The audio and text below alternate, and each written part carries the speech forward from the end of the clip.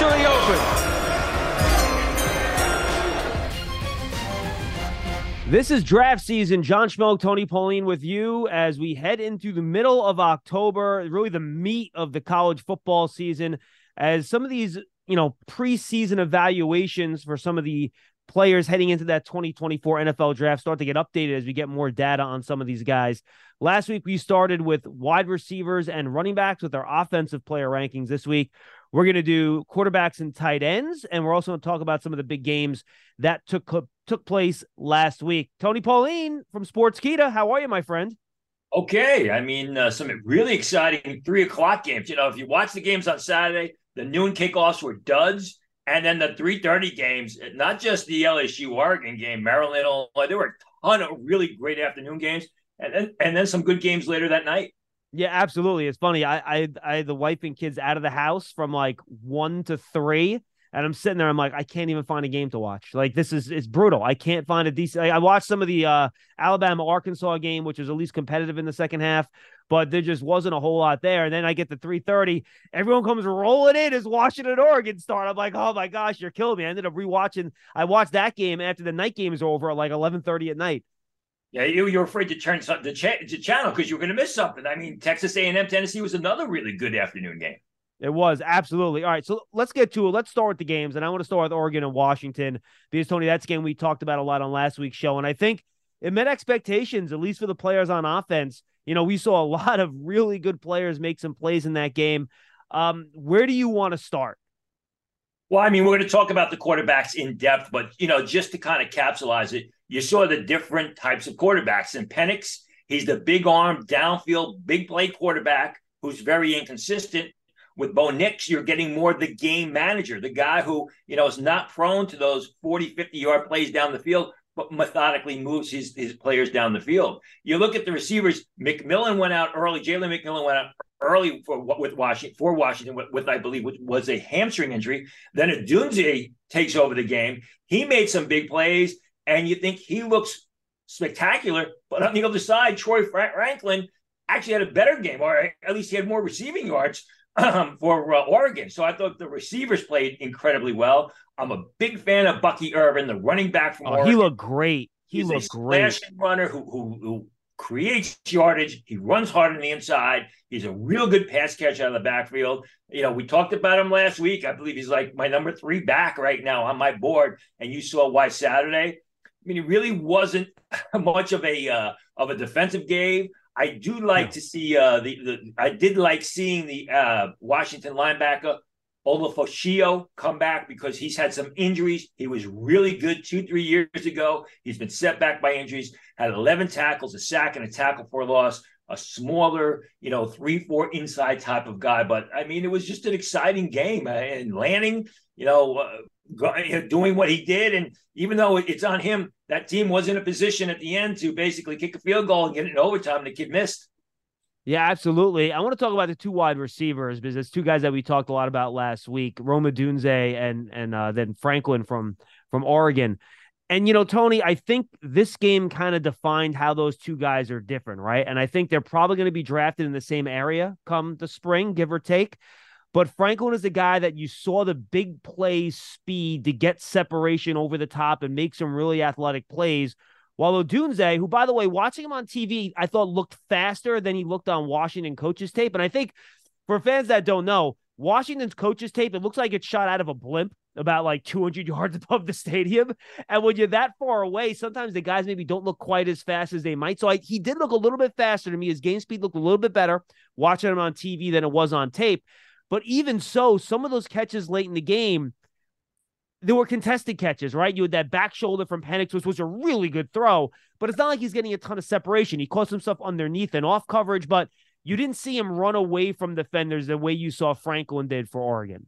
Or even through the routes. I mean, he doesn't separate through his routes because he doesn't have that great quickness that his teammate McMillan has, the ability to get separation through the routes. He's a real good receiver, but as we talked about last week in the receiver rankings, what the NFL wants the Jordan Addison types, not super fast, not super big, but they find ways to get open and they can separate the routes, and defensive backs cannot stay with these guys as they exit their routes.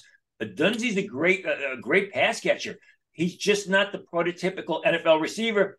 I think comparisons are going to be made between Odunze and Drake London from the Atlanta Falcons, who was such a high pick a few years ago. Is it Drake London? Drake? Yep, you got it.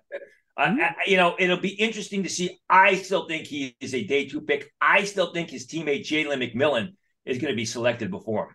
Yeah, we didn't get it. To your point, McMillan really didn't play in the game, so we didn't have much of a chance to see him with that injury. We'll keep an eye on that moving forward here. I know you were interested in the LSU Auburn game, Tony. Yeah, that was a terrific game, and we I don't even know. And we see the continued development of Jaden Daniels, the quarterback there. Kieran Lacy and Malik Neighbors, the receivers there, had excellent games. I like Charles Turner, the center from LSU, who I had him as a 4th-round pick. Auburn's got some terrific defensive tackles in the middle of the field. If you watch Turner, he's not the prettiest center, but he's a guy that uses great fundamentals, great football intellect. He was basically they could not penetrate him in pass protection. He got movement, run blocking. He works well with his line mates. I think LSU ended up with almost 600 yards in total offense. They didn't get near Daniels, and that was Charles Turner. Keep an eye on him moving up draft boards, a guy who is a center who can also play guard. He really, really impressed me. And a Big Ten matchup that I know you were watching, Tony, probably, it's not Michigan, it's not Ohio State, it's not Penn State, but I know you were locked in on Maryland, Illinois. Yeah, and that was a good game that came down to the very end, like the Oregon-Washington game. And really the player there is Jer'Han Newton of Illinois, who just keeps playing better and better and better. I think he's going to go in the first round. He is a dominant guy that opponents can't stop. They double him. He gets penetration. He's a game disruptor. Maryland doesn't have the greatest offensive line, but still, I mean, Illinois played from behind, and Newton goes very hard. I like Maryland's defensive secondary. They got 2 real good safeties. They got a good cornerback to keep an eye on, Jaquan Shepard. But for me, that game was Jer'Han Newton, the defensive lineman from Illinois, who I think when all is said and done, he's going to be a first-round pick. If he keeps playing the way he's playing and he tests well and maybe he goes to the Senior Bowl and knocks it out of the park for 3 days of practice, he could be an early first-round pick. Yeah, and we'll get to defensive players in a couple weeks. Next week, we'll hit the offensive line here. So make sure you stay tuned to draft season as we continue to go through a lot of these position groups. All right, Tony, let's go to the quarterbacks. We talked about these guys a lot over the course of the season, obviously, as we get more data in. No surprise, you still have Caleb Williams as your number 1 quarterback on the board, but you don't have Drake May far behind. And this week, and I know it's very important when you're scouting these guys not to ride the roller coaster with individual performances week to week. And I think we saw the deficiency in the USC talent against Notre Dame over the weekend, where there was a lot of pressure, and just frankly, Notre Dame is better players. So I think Caleb Williams was a little bit overmatched. Still threw 3 picks in the game, a couple of ones that were a bit puzzling, but the raw tools are still there. There's some off-platform throws that are just ridiculous, different arm angles. He just looks like such a natural thrower. He's going to be a guy, because of that creativity, his arm strength, his accuracy, all that stuff, all counts. He's a good kid that teams are going to fall in love with him, and he's going to be the 1st or 2nd pick in this year's draft. Yeah, well, I think he'll be the first pick. And remember, this is after a tough game against Arizona. I mean, he didn't play all that well against Arizona, and I think a lot of it is deficiency, not only with the receiver position, but on the offensive line. Now, last week, somebody had made the comment, I meant to look it up, I forgot, that Caleb Williams is the best quarterback prospect in the coming into the NFL ever. I completely disagree with that. I think that's ridiculous. Peyton Manning, Andrew Luck, go back to John Elway. We can go through a host of them, but Caleb Williams is outstanding. I mean, he is a leader on the field. He's a dynamic personality on the field as well as off the field. People talk about the way he carries himself, the way he leads the team in the locker room. It's nothing but good things about Caleb Williams. He's not the biggest guy in the world. So it's going to be interesting to see what he measures in at. Is he going to be 6'1"? Is he going to be 6 foot? That really doesn't matter these days, as we saw with Bryce Young last year. But the fact is, this is the guy's productive. The guy improvises. The guy's got great football intellect. He finds ways to make plays. He can make all the throws, as you like to say, the off-platform throws, the way he improvises when things break down. He's a great leader. Going to be basically on his way to contend for a 2nd Heisman Trophy, which I think means a lot, even though, as you mentioned, there's not a lot of talent around him. I mean, USC is a one-man team, and it's Caleb Williams, who I would be shocked if he's not the first pick of the draft, especially the way it looks that the Chicago Bears could not only have the first pick of the draft, they could have the first 2 picks of the draft. You're right. He might. And it's funny, as we go along here, folks, you'll see when we talk about guys at all these different positions, we're not going to mention a lot of USC players. So that'll kind of tell you exactly what he's dealing with over there at USC. And then not far behind, Tony, I know some people have Drake May ahead of Williams on their boards. I don't. I know you don't either. But he had a rough first half against Miami. Wasn't terrible, but didn't make a lot of big plays either. Only completed about half of his passes. But then he threw some really nice throws, had a bomb down the field right on the money in the second half against Miami. And I think we've talked about him before, just a really big arm, big bodied quarterback that is a good enough athlete, is not the dynamic, guy that Caleb Williams is obviously, but he's a guy that can make all the throws. Looks the part, plays the part. I mean, more of your, say, pocket passer, although he can pick up yardage with his legs. You're not really going to use him as a true RPO quarterback. You can use him outside the pocket, rolling out, throwing the ball. Not as good as Caleb Williams. Has got better size than Williams. You could probably say he's got slightly better arm than Williams. That's more a positive of May, not a negative of Caleb Williams, who has a terrific arm. He's more of your traditional Carson Palmer type, a guy who's bigger, it's a good name, stronger, who can withstand the rush. He's not as dynamic, as you said. That's why there's not a big spread on my board between the two of them. I like May. I like Williams. I could see them going 1-2 or 1-3. Drake May will not be on the board much longer after Caleb Williams is selected. Yeah, I'd throw Justin Herbert in there too, though I don't know if he has quite the physical tools that Herbert does, but he has an elite arm strength and really good mobility too. But I think that's the type of player we're looking at. You have 2 other first-round grades, Tony, on your quarterback list here. Shedeur Sanders out of Colorado and Quinn Ewers out of Texas. How close are those guys in terms to May and Williams? Are they going to be late first rounders? And how do you evaluate both those players? Well, if Sanders enters the draft, I think he's going to be a top 20 pick. I mean, there is a bit of a spread between he and May, but the fact is this, Colorado has hit a rough patch, but it's more because of their defense. I mean, Sanders continually responds. I mean, he's a guy who gets beaten up. He loses his top prospect in Travis Hunter for a couple of games, yet he responds. He's got the answer. I love the way he just plays intellectually smart football. He makes good decisions. He's got tremendous poise. You look at that go back to that Colorado State game. They were down by 8 points. There's a minute and change left. They're on their own 5-yard line. He drives them down the field, gets them into the end zone, gets a 2-point conversion to tie the game, and then the game goes into overtime. I mean, he can make all the throws. He's not as well known at this point because he played at Jackson State for a couple of years. Like I said, his dad says he's going to stay in school. We'll see what happens. But right now, I think he's a top 20 pick. Quinn Ewers, I like Ewers a lot, but I think he's more of an acquired taste. I think he's more of your traditional pocket passer, the Kenny Stabler type, if I was going to bring up a name from old time, a downfield gunslinger who makes big plays. Also will make a couple of mistakes on occasion, not averse to throwing the ball, into traffic, into covered receivers, but a guy who, will consistently pick up have receptions that are 30, 35, 40 yards down the field if you give him the speed receivers. I don't think he's as complete as Sanders. I don't think he's got the same football intellect at this point compared to Caleb Williams and Derek May. I think he's got great physical skills, and he's just got to round out his game. As I reported on Sportskeeda.com a couple of weeks ago, I'm hearing 50-50 when it comes to Quinn Ewers as to whether or not he's going to enter the draft. Yeah, I just say consistency with him, right? Always making the right decisions, making the right play. For younger fans, I'll throw Jake Plummer out there as a guy that kind of made a lot of big plays here and there, but then also made some big mistakes too. Next guy on your list, Tony, is someone that I know has moved up your board. I know a lot of people have him in the first round. You don't quite yet. And that's a player we mentioned earlier in that Washington-Oregon game, Michael Penix, who has a really good arm. He's your traditional pocket passer. He's going to sit in there. He's going to sling the ball all around the field. His motion reminds me, for some reason, I see him and I think, my gosh, is that like Byron Leftwich's kid? Just the way he kind of like brings his arm all around and kind of slings it. That's what it kind of reminds me of, just his throwing motion. But he's played really well this year. He's a 6-year senior, obviously a transfer from Indiana.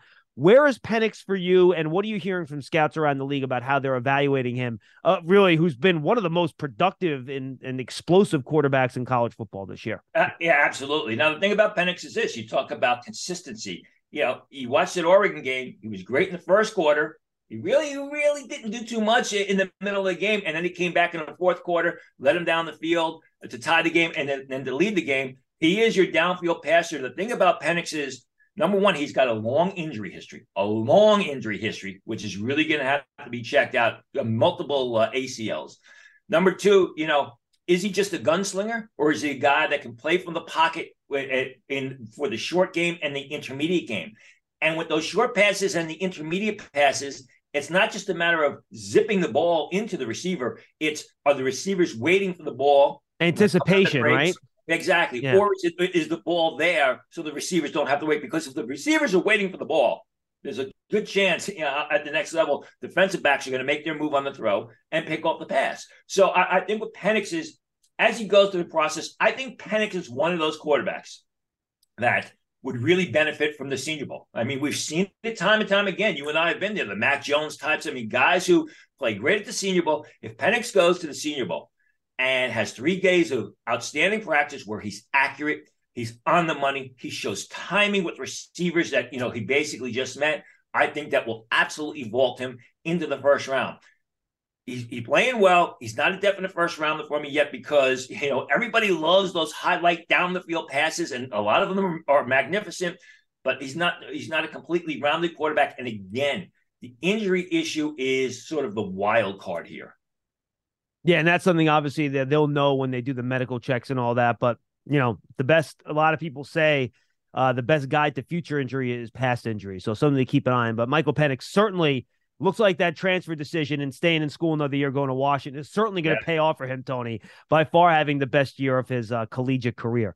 Next 2 guys you have ranked pretty close to each other. Jason Dart out of Mississippi, Tony. I'll admit I have not watched him, so I'm looking forward to getting your scouting report on him.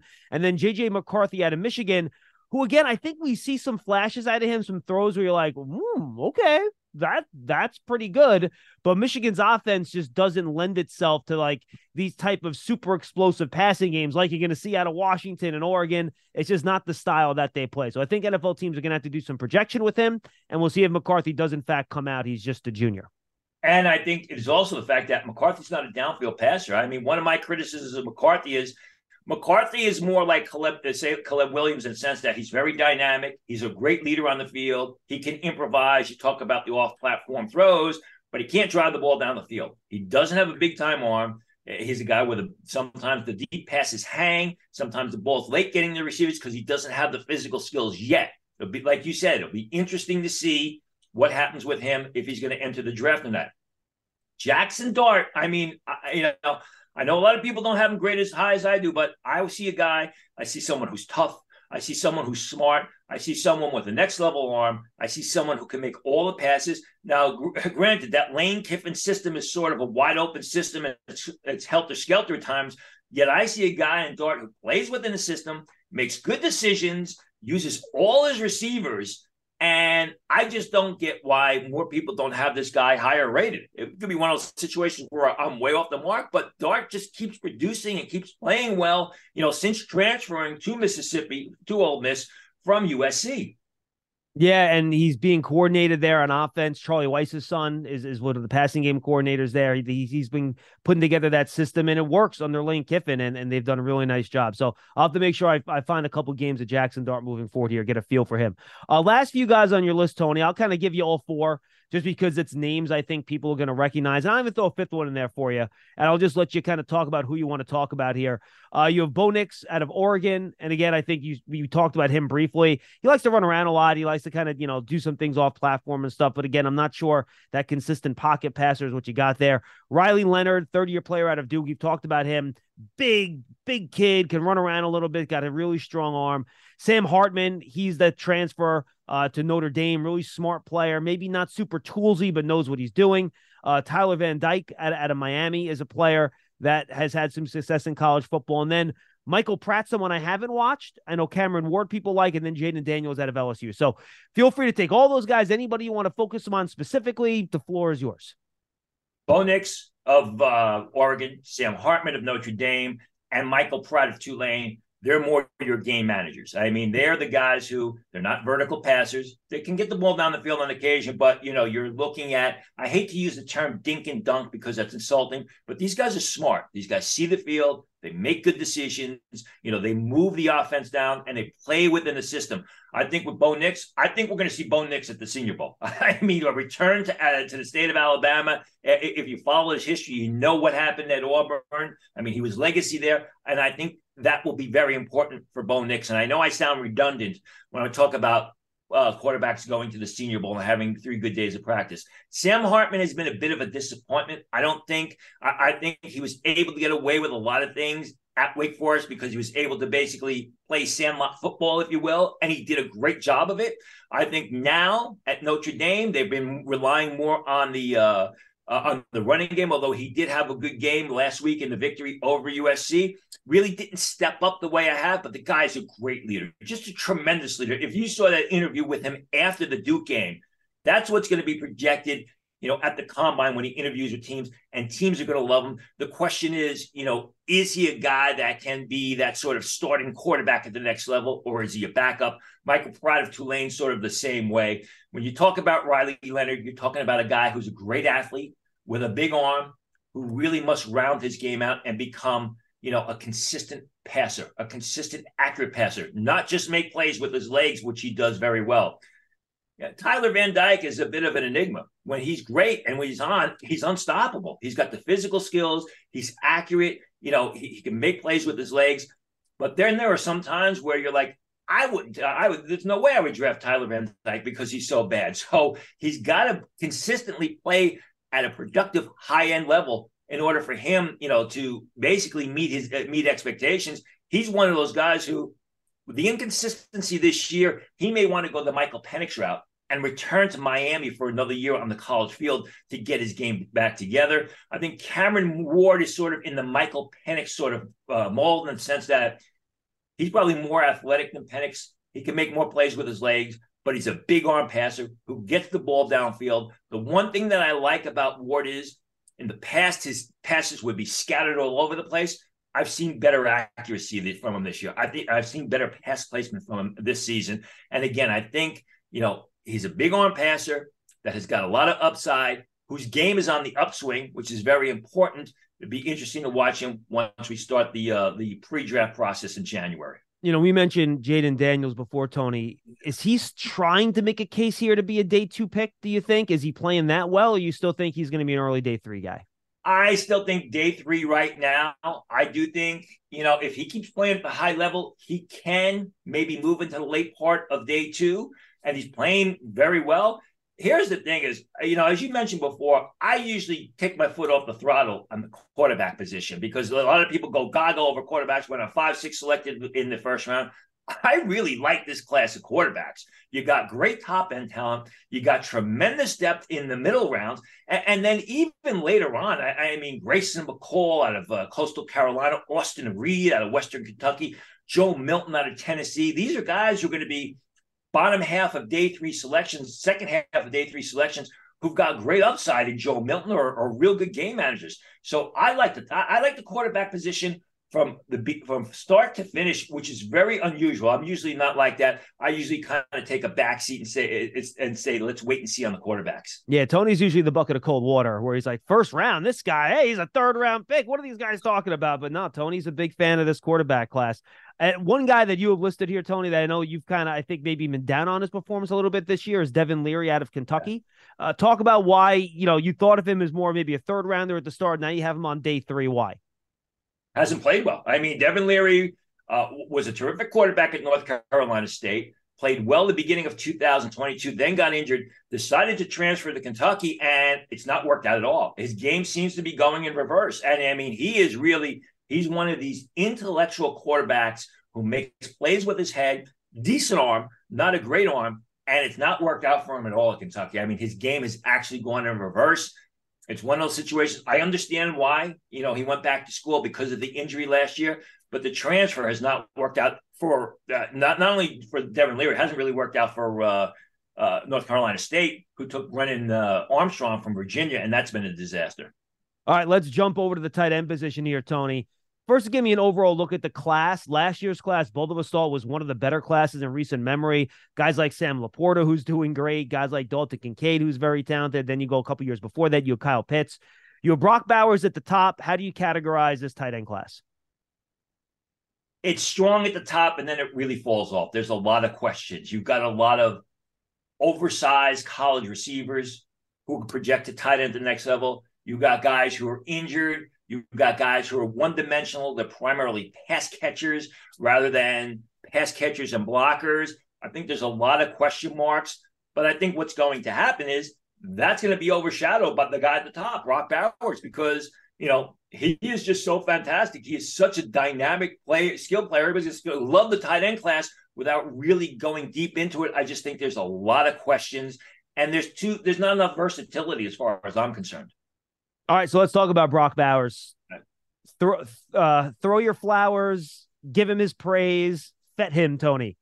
Well, I mean, he's the number 4 prospect on my board right now. It's going to be interesting to see what happens with the ankle injury. He underwent surgery for the ankle injury that he suffered Saturday against Vanderbilt. And I guess it's a situation where they're using wire rather than screws, which is going to send up some red flags.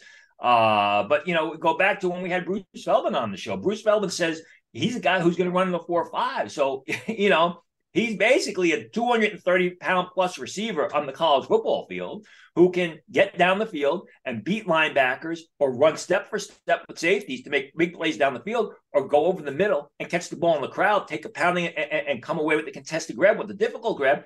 And he's not a bad blocker. He's not a strong blocker on the line of scrimmage. He gives effort. He's very good in motion. You get him on the second level, you pull him across the line of scrimmage. I want to see what happens with his ankle injury. But the fact is this, I mean, tight end position, once in a while you have a guy that'll pop up there, and he's the guy that's once in a while, as he's number 4 on my overall board right now. And then your number 2 guy, I know you like a lot. You have a first-round grade on him too, and I had a chance to watch him, Tony. Jatavian Sanders, he's a nice combination of size. He's a guy that I think can do a little bit of both. He's 6'4", 249, so he's a bigger guy, and he can get down the field. He's got a lot of good traits, and his production this year for Texas has been off the charts. Fluid, athletic, an imposing looking figure on the field. I mean, he's more imposing on the field than Brock Bowers. You see him 10, 15, 20 yards down the field, and he sticks out like a sore thumb because he's so big. For the most part, catches the ball well, very rough around the edges. I think he's got to really complete his blocking. He's got to be more consistent with his pass catching. I'm told he's going to enter the draft, and I have a first-round grade on him. I think the only way he doesn't end up in the first round is by running a clunker in the 4.7s in pre-draft workouts. But, he's a guy sort of like Bowers. He's not as fast as Bowers, but he's got decent speed. But he's a guy who'll go over in the middle of the field and come away with the contested grab. And he's not a bad blocker. He's not a great blocker. I don't think they ask him to do it that much. And I think he doesn't really like to do it that much. But still, a big guy like that who can move the way he does and make receptions all over the field is what the NFL wants at the position these days. And then, Tony, you mentioned in your overview, this is when we start getting into the injury issues, right? You have Ronnie Gadsden. He's kind of a receiver, but you think he's going to convert to tight end as a bigger receiver. He's over 220 pounds, right? He got hurt for Syracuse after a couple of weeks. He's out for the year. You have Eric All from Iowa. We don't have details yet on what happened to his knee. I don't believe. I looked for it this morning, but he injured his knee this past weekend, and it did not look great. And Kirk Ferentz said it looks like it's not great, but we don't have details on that yet. And then his teammate, Luke Leitchie, he got hurt earlier in the year too. He's out for they think he's going to be out for the year with the ankle injury that he suffered. So those are 3 guys that you have in your top 8 tight ends here that might not see any of them again play football this year. Yeah, and Gadsden was a terrific receiver for Syracuse last year. When he was a receiver, they kind of used him as a hybrid. Obviously, he's got the bloodlines. His dad was a receiver in the league for all those years. Miami Dolphins, yep. And the reason is, he's so tall. A guy like that who goes about 225 pounds right now, a younger guy like that, is going to get bigger. I mean, it's going to be tough for him to keep the weight off. And as his body just matures, he's going to grow into the tight end position. It'll be interesting to see. I think he's best off returning for another year, Gadsden. I don't know that he's going to do that. We'll see what happens. Talk about Eric All. Maybe break some news here. I was told yesterday that it is a torn ACL with Eric All, that he is out for the season. And here's the interesting thing about Eric All. He's a 6th-year senior, but this is the 2nd year in a row he's had a season-ending injury. Didn't play at all last year. at Michigan. And Luke Schoonmaker came in and took over. He followed his quarterback, Cade McNamara, to Iowa this year. McNamara gets injured. Then All gets injured. I mean, there was a time last year where scouts had Eric All graded as a third-round prospect. That's what they thought about him. Now, what does Eric All do? I mean, does he come back to Iowa for a 7th year on the college field? Can he? Is he even eligible? It's a good question. He didn't play last year, so I think he's only played 3 years. That's actually a good question. So he might have 2 medical red shirts and a COVID year to get to 7. Exactly. Jeez. In my conversation yesterday, when I brought this up, no one said he can't come back. So I got to think he's got that extra year. If he enters the draft, if he's drafted, it's going to be selected. He's going to be selected very late. Does he come back to Iowa for another year? Then he goes in as an overage player. Very difficult choice. I'm told Lachey is very likely to stay at Iowa for another year, a real good player. But again, I mean, Gadsden had early first-round potential at the position, but now his year's over. Eric All, you're looking at a day 2 pick. His year's over. Luke Lachey, who I liked a lot, was early day 3, maybe late day 2 potential, and he's gone for the year. So that's what, as you mentioned, what I'm talking about with the injury situation at the tight end position. Yeah, and I liked All too. I don't think he's quite the elite athlete that like George Kittle was, and even I don't think he moved as well as Laporta, but he was a willing blocker. He was big. Yeah. Once he got going in a straight line, he could run past people down the field. He was going to be a real solid day 2 tight end. 255 pounds, who can block, was expected to run in the high 4.6s. In the 40, but again, remember, we're talking about the knee injury this year, which I was told yesterday is going to keep him out the rest of the season. He also had an injury last year, which prevented him from playing on the field for Michigan. Yeah, it's too bad. We'll see what he decides to do and if he decides to come back. Well, look, if you want to be a tight end, develop tight ends. He picked the right school to go to in Iowa. He just wasn't able to stay healthy, and he was having a productive year too. Before the injury, on the rise. He was basically. He was basically Iowa's number 1 weapon on their offense, the same way Laporta was last year. So it's too bad. Another guy that converted, Tony, or you think is going to convert, is Johnny Wilson out of Florida State. You have a day 2 grade on him. 6'7", big kid. But again, he's very light. He's one of those guys that's basically going to be your, flex tight end, and he's not going to play on the line of scrimmage at all. Yeah, I believe is going to be a move tight end. I just don't see, we talked about Odunze before from Washington and the inability to separate. Well, you multiply that by 2, and that's Johnny Wilson. Great pass catcher, comes away with some magnificent throws. But again, at 6'7", he's going to put weight on before he's able to take the weight off. And he's already, 225 pounds, I believe. Yep. So I just don't see how this guy doesn't develop into or grow into the tight end position. Like you said, it's going to start off as a move tight end. You put him in motion before the snap of the ball. You line him up in the slot on occasion. Real good pass catcher. But the dimensions and really the lack of speed, because I don't think he's going to break 4.6 in the 40. And I don't know how you draft a receiver who doesn't break 4.6 in the 40. You turn him into a tight end, which is what I think is going to happen with Wilson. Yeah, absolutely. All right, Tony, we kind of went through the top 7 here. Once you get past our top 7, who are some of the guys that you're really kind of keeping your eye on that you like a little further down your list? And these are guys that are all probably going to be day 3 picks. Keep an eye on Cade Stover of Ohio State. Stover was going to considered entering last year's draft, but in that semifinal game against Georgia, he hurt his hip, he hurt his back, he's gone back. Now you're starting to see Ohio State use the tight end more and more. He's a terrific pass catcher. He's a tough tight end. He doesn't look very fast on the field. No, he doesn't. You're right about that. But from what I'm told, he's going to test off the roof when it comes to time. He's a guy who's going to run under 4.6. He's going to jump through the roof. I hear his testing numbers are going to be great. And if in fact those testing numbers are great, and you watch the film and he shows himself to be, a good pass catcher, and he's a solid blocker, I think it's day 2 for him. Ben Sinnott of Kansas State, another outstanding athlete. Got kind of a funky body, and he's a smaller guy. Is he a fullback? Is he a tight end? Is he an H-back? He's a real good pass catcher. He's a real good athlete that Kansas State throws the ball to, and he's very reliable. After that, you got Theo Johnson of Penn State, who's more of a size speed guy, but doesn't have great production. Same thing with Jalen Conyers, who goes 265 pounds. He's massive. You see him, he moves around the field very easily, but I think he's got 12 catches this season. And that's what I mean about the tight end class. I mean, you've got a lot of guys who They look the part, but the production is down. Then you've got guys like Isaac Rex of BYU, who's very productive, but I don't know he's going to break 4.75 at the combine. He doesn't play very athletic football, which is why there's not a lot of versatility in this tight end class. And you're basically looking at, after you get past the top couple of guys, you're looking at developmental guys or guys who are number 3 tight ends that you hope you can develop into number 2 tight ends. Yeah, Tony, that's a surprise. I didn't think Stover would test all that well based on when I watched him this morning, and he just doesn't look like he is dynamic as an athlete, right? But if he tests that well, he's got really good hands. He runs routes pretty well. Not a powerful blocker, but he's willing.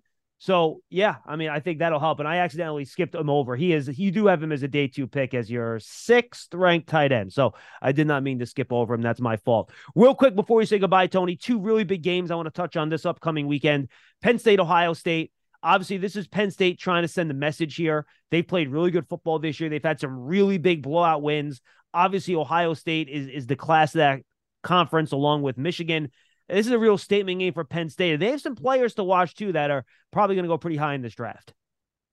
I don't see Ohio State winning this game. And my daughter goes to Ohio State, so we're an Ohio State family, if you will. I think Penn State's going to go in there and they're going to kick the snot out of them for a couple of I mean, number one, Penn State's got a tremendous offensive line. People talk about Fagiano, but all across that offensive line, they're outstanding. The interior defensive line for the Ohio State Buckeyes has not been good this year. Michael Hall, who a lot of us, including myself, thought was going to be an early pick, is getting blown off the line. I can't see Ohio State getting the quarterback. I think Penn State's going to just run the ball down the middle in the middle of the field and chew up that Ohio State offense. And then you look at the Penn State defense and just the dynamic talent that they have on that side of the ball, now going against a mediocre quarterback who stares down the primary target, who doesn't move his head, an Ohio State offensive line where we're used to seeing good offensive tackles, but the offensive tackles for Ohio State have not been good this year. I mean, it's basically a 2-man show at Ohio State. It's Marvin Harrison Jr. and Bekgu, the other receiver, who's I don't even know if he's going to play this week because he hurt the ankle against Maryland. Yep. And Stover. Okay, we got to put Stover in there, but it's Harrison and Bekgu who are the dynamic players. I just don't see how Ohio State's going to stay with Penn State this week. Maybe they're able to build momentum from that win against Purdue last week, but Penn State's got quality and quantity advantages over Ohio State, except for one guy, Marvin Harrison Jr. USC Utah is a good evening game. We already kind of touched on USC a little bit. If you want to touch on a Utah guy or two, Tony, you can. But then you have Tennessee, Alabama in the afternoon, a good SEC matchup. There are some good players on those 2 teams as well, right? And I mean, Utah they've got an excellent defense. I think it's going to be another difficult day for Caleb Williams. I can see USC basically losing their second game of the year here. They've got some good guys in the secondary. Utah that are going to be drafted in the middle rounds. They got an excellent offensive line, and that USC defense, gets pushed around all over the field. Tennessee, I mean, it could be 2 years in a row that Tennessee beats Alabama if they're able to keep the momentum going over that Texas A&M win. I thought that Arkansas could pull one out against Alabama. They almost did. Alabama's not the Alabama that we've seen in recent years, especially on offense. Jace McClellan, the running back, is really starting to kick it into gear. He looks like he's going to be a solid middle round pick, maybe slides into day 2 because of the lack of depth at the running back position. But Tennessee, decent defense. Quarterback who makes big plays in Joe Milton. We talked about Michael Penix before. Joe Milton's a guy who is a tremendous athlete with a phenomenal arm, but a lot more inconsistency than we've seen from Michael Penix. I wouldn't be surprised if Tennessee wins that game, beats Alabama for the second year in a row, even though it's on the road. Yeah, still a lot of good prospects on that Alabama defense. A couple of edge rushers that people really like. Kool-Aid McKinstry, a cornerback, obviously. So a lot of players to watch in those games coming up this weekend. Tony, this was fun as always, my friend. We appreciate it, and we'll do some trench work on the offensive line next week. I look forward to it. Look forward to it, John. See you then. For Tony Pauline, he's from Sportskeeda. I am John Schmelk with the Giants. Don't forget, go find Draft Season on your favorite podcast platform, or go find it and subscribe on the Giants app or giants.com/podcast. Remember, this is a draft podcast. It's not focused on the Giants. So no matter what team you root for, come check us out on Draft Season. For Tony Pauline, I'm John Schmelk. We'll see you next time.